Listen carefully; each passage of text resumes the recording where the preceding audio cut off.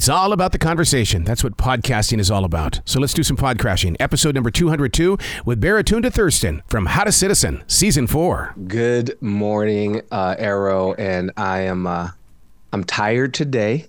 I'm having a really tricky week, if I'm gonna be honest. Just lots of obstacles showing up in my way, including an airline I will not name. But it rhymes with Shamerica. Shamerican share. I don't know if that rings any bells for you or any of your listeners out there. But I'm grateful to be here with you, and I appreciate it. How are you doing today? Doing fantastic. I love it when moments are like this, when you do have those challenges, because it's almost like the universe is saying, okay, you're missing out on something. I'm going to slow your wheels down just a bit. I'm going to put it in front of you again. Now find it. Yes. And sometimes the universe throws out one of those spike strips in front of your wheels and targets flamethrowers at your vehicle with incendiary devices as well. But I get same metaphor, same. We're on the same page here. Yes. The universe can be a real pain in the booty. Yes, absolutely. That's when you say, okay, what are you looking for? Come on, I'm here. I'm present. I got my pen. What do you want? Literally, dude, I was screaming at them like, why? Why is it happening to me? And then, I feel a little bit selfish saying that because there's a lot of people going through a lot that's way worse right now. Well, that's what I was going to ask you about. Maybe there's something that's preparing you for that, so that when you bump into that person, you're going to say, wow, my world really isn't as bad as it, what I think it is, but now I can have compassion for you, and I'm a better listener for it. Yeah, and it's that's a really healthy way to look at it, and it's one that I'm trying to practice. I've certainly preached it before. Certainly preached it. So this is also like my sermon's coming back at me. Are you doing the things you telling other people to do? Right. And so the fact that, I'm inside of a home that has power and isn't flooded or frozen or burnt out, that I got food in the fridge and this crispy, beautiful sounding microphone to speak with you. I'm doing all right. I'm so glad that you brought up the microphone because, as you jump into season number 4 of How to Citizen, it really is about those that reach it in their moment of now, which could be today or it could be 6 years from now. But you're putting something out there that is very effective to the future listener. Wow. Thank you for saying that. That's literally our goal. We want to affect the future. We want to remind the people who listen to our show that they can affect the future. I think a lot of us feel powerless. Mm-hmm. A lot of us are told we are powerless. We see banks fail and we see, superheroes come in and rescue. And it can be a little bit of a reminder. There's those with power and those without. Yeah. And that's not really true. It's true if we believe it, just like a dollar has value is true if we believe it, but based on elemental basic laws of physics, a dollar means nothing. The universe don't know nothing about no dollar. But we agree to the fiction so deeply that we're willing to show up to a place called work to earn it. Yeah. And our landlords and mortgage companies accept it as compensation for us to stay with a place to live, and we can get food for it. It's wild, how powerful our minds are and what we choose to believe. And so I think we can choose to believe, and in this case, remember that we're powerful and that we live in this system, predicated on people power. That's literally what democracy breaks down to. And so we have a lot of ways we can exercise that power. And what we do with our show is try to remind people of that by showing them through our guests who are doing amazing things, sometimes huge and beautiful, sometimes small and beautiful, always beautiful, that there's ways to wield our power that serve us not just individually, but collectively. There's ways to show up in our communities. There's ways to invest in relationships and not just be transactional about everything, so that we can interpret this word citizen, which has been so used to separate us from each other, from the natural world and the planet, and instead use it to build a bridge between us and to invite us all into our power. to shape our future. You bring up such a beautiful point because the city of Charlotte just recently, it was last week, announced that they finally, after all of these years, have realized that I-77, which went through a neighborhood in Charlotte, divided the people. And now they're going to spend millions of dollars to get these citizens back together again. But something as simple as a highway, which was needed, divided the people. So we built it, right? We took a metaphor and we made it actual. Mm-hmm. And every city, every community, most communities, I should say, have a version of that. Whether it's we've dammed a river, we've built a highway, we've destroyed a neighborhood to build a highway. Mm-hmm. And we know the texture and the economic resources of the people who get bulldozed by that infrastructure. And we take our great capacity to create and we use it to destroy. And we don't have to do that. We can build different types of connectivity and different types of infrastructure. So we have a lot of people on this season who I'm so excited about, including North Carolina resident, which is the most specific way to refer to her, Adrienne Marie Brown. She's a facilitator, author, activist, beautiful human being. And she lives in Durham.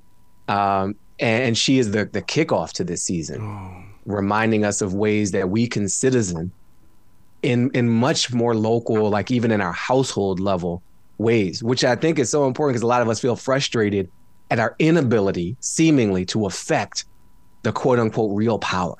What Washington's up to, what New York is up to. And it's like, what are we up to? What are you up to right now in your home, with your child, with your partner, with your family, with your employees and your colleagues?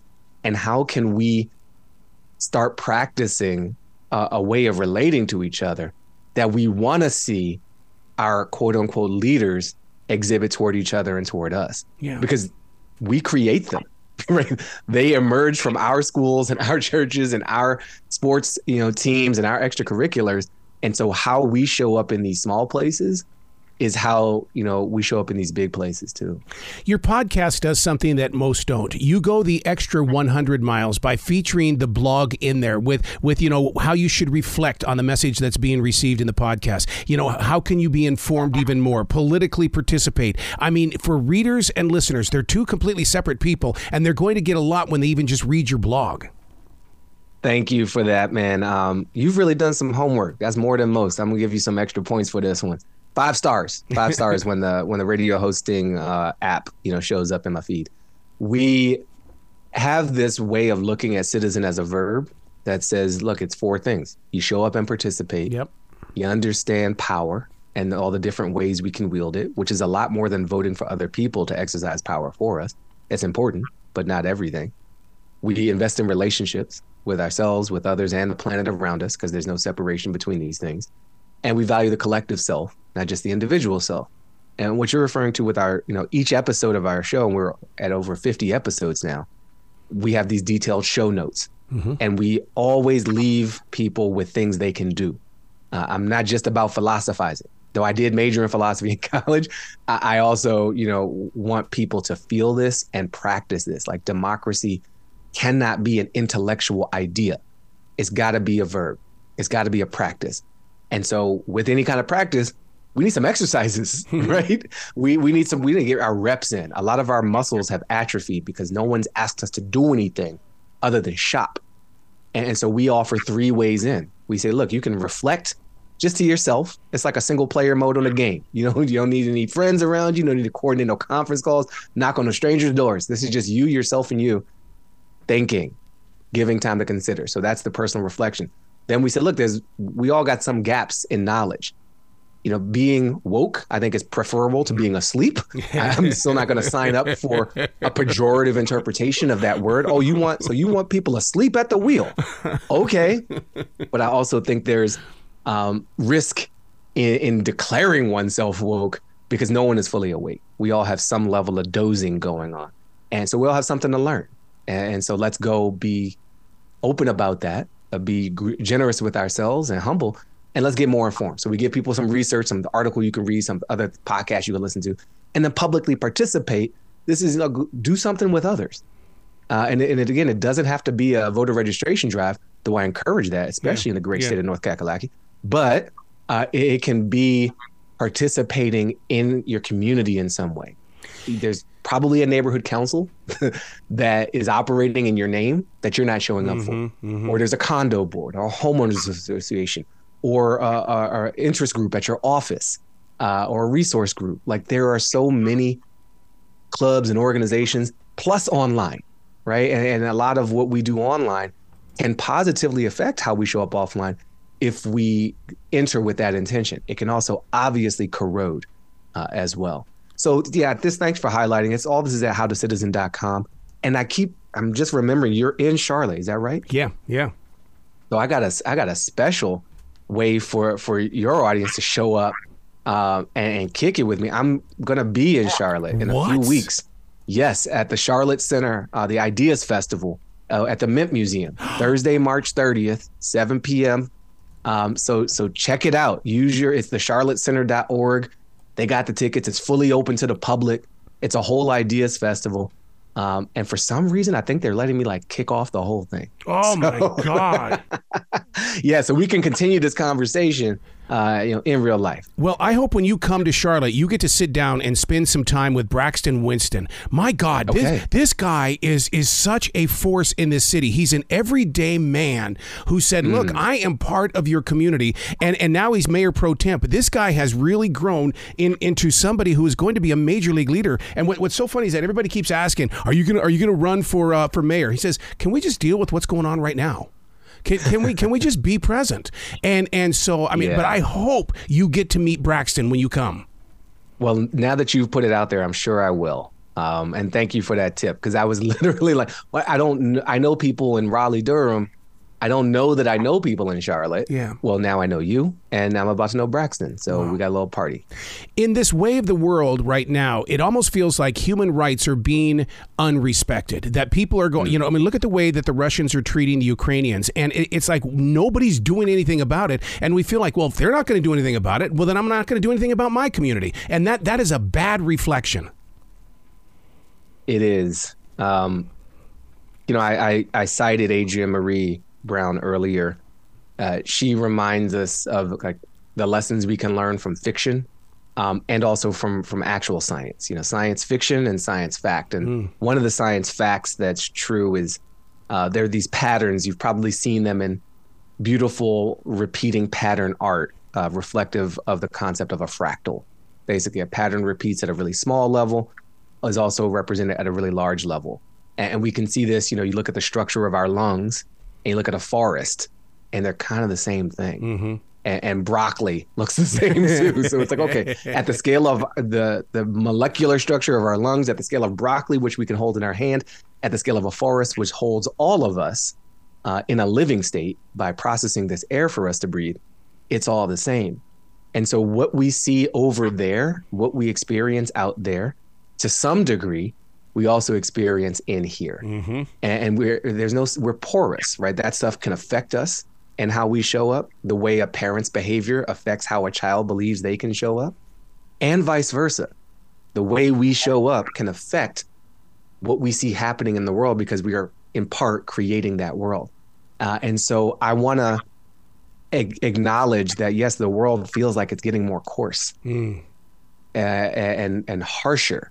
And so that's an invitation for us to be more loving and softer with each other, to try to shift the direction and the momentum of that which we perceive into that which we want to perceive.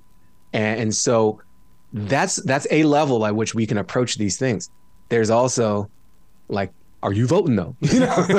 And we need to do all of it. We need to be asking how we're spending our money, but also, is infinite growth the best model for measuring the success of an economy? When we apply infinite growth to cells in a body, we call that malignant cancer. And we do everything we can to shut that down, because it will destroy the host. But when we think at the level of economies, we encourage it absolutely without limit. And we are realizing that the planet has limits, that we have limits. And so we've unleashed an infinite resource burning growth model on a finite planet. and we're experiencing the results of that contradiction. So we've got to redesign the whole incentive structure around how we do money and how we value things and how we value each other. So yeah, Russia's acting the fool. They are being monstrous. And in some ways, in different ways, certainly less harsh for most of us, we have some monstrosity and some monstrous capabilities in us. And so how do we show up with love for the people of Ukraine? How do we show up with love for ourselves and the people who we find disagreeable in our own backyards?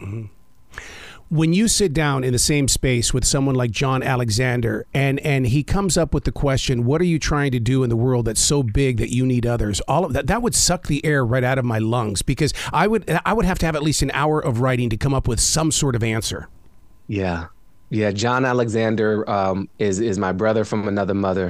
He's a white British man, former ad exec, and I'm a Black American man, subject to many ads in my life. So we have like assailant and victim here. But John has written this beautiful book called Citizens: Why the Solution to Everything Lays with All of Us, approximating that subtitle.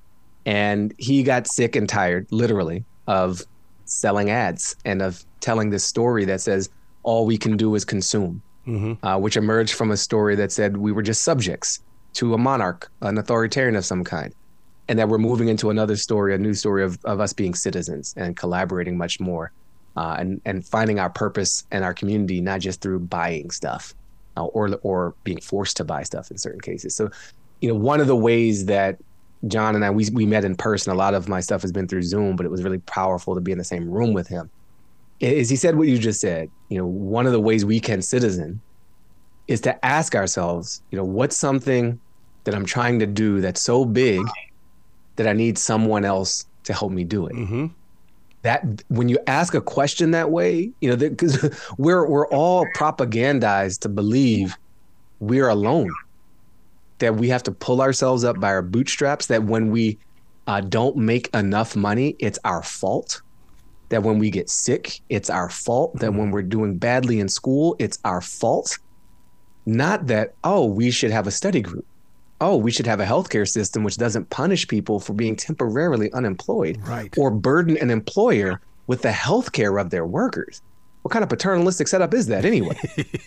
So, like, I employ someone. I don't want to know about this person's health situation. It's literally none of my business, but the government forces it to be my business because we're not collectively taking care of all of ourselves. And we could choose something different. So that's getting big and drifty. It might be as simple as, for me, I had a problem with the gate on my front yard. It was busted and I needed to rebalance it. And I'm very strong. I'm proud of my strength. Harrow, I'm so proud of my physical fitness, and I couldn't handle this gate. Oh my God. And my landlord was out of town and he couldn't come and help me. So this was a problem so big that I needed some help. And I could have hurt myself trying to do it by myself. Instead, I asked the neighbor. And he said yes.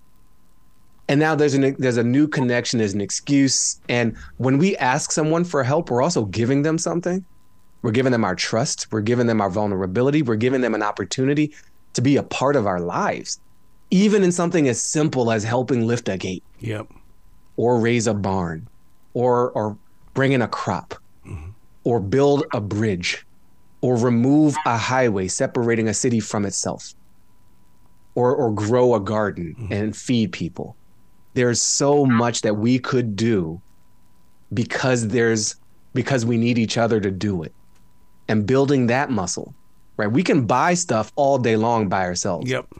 We can't build things worthy of us by ourselves.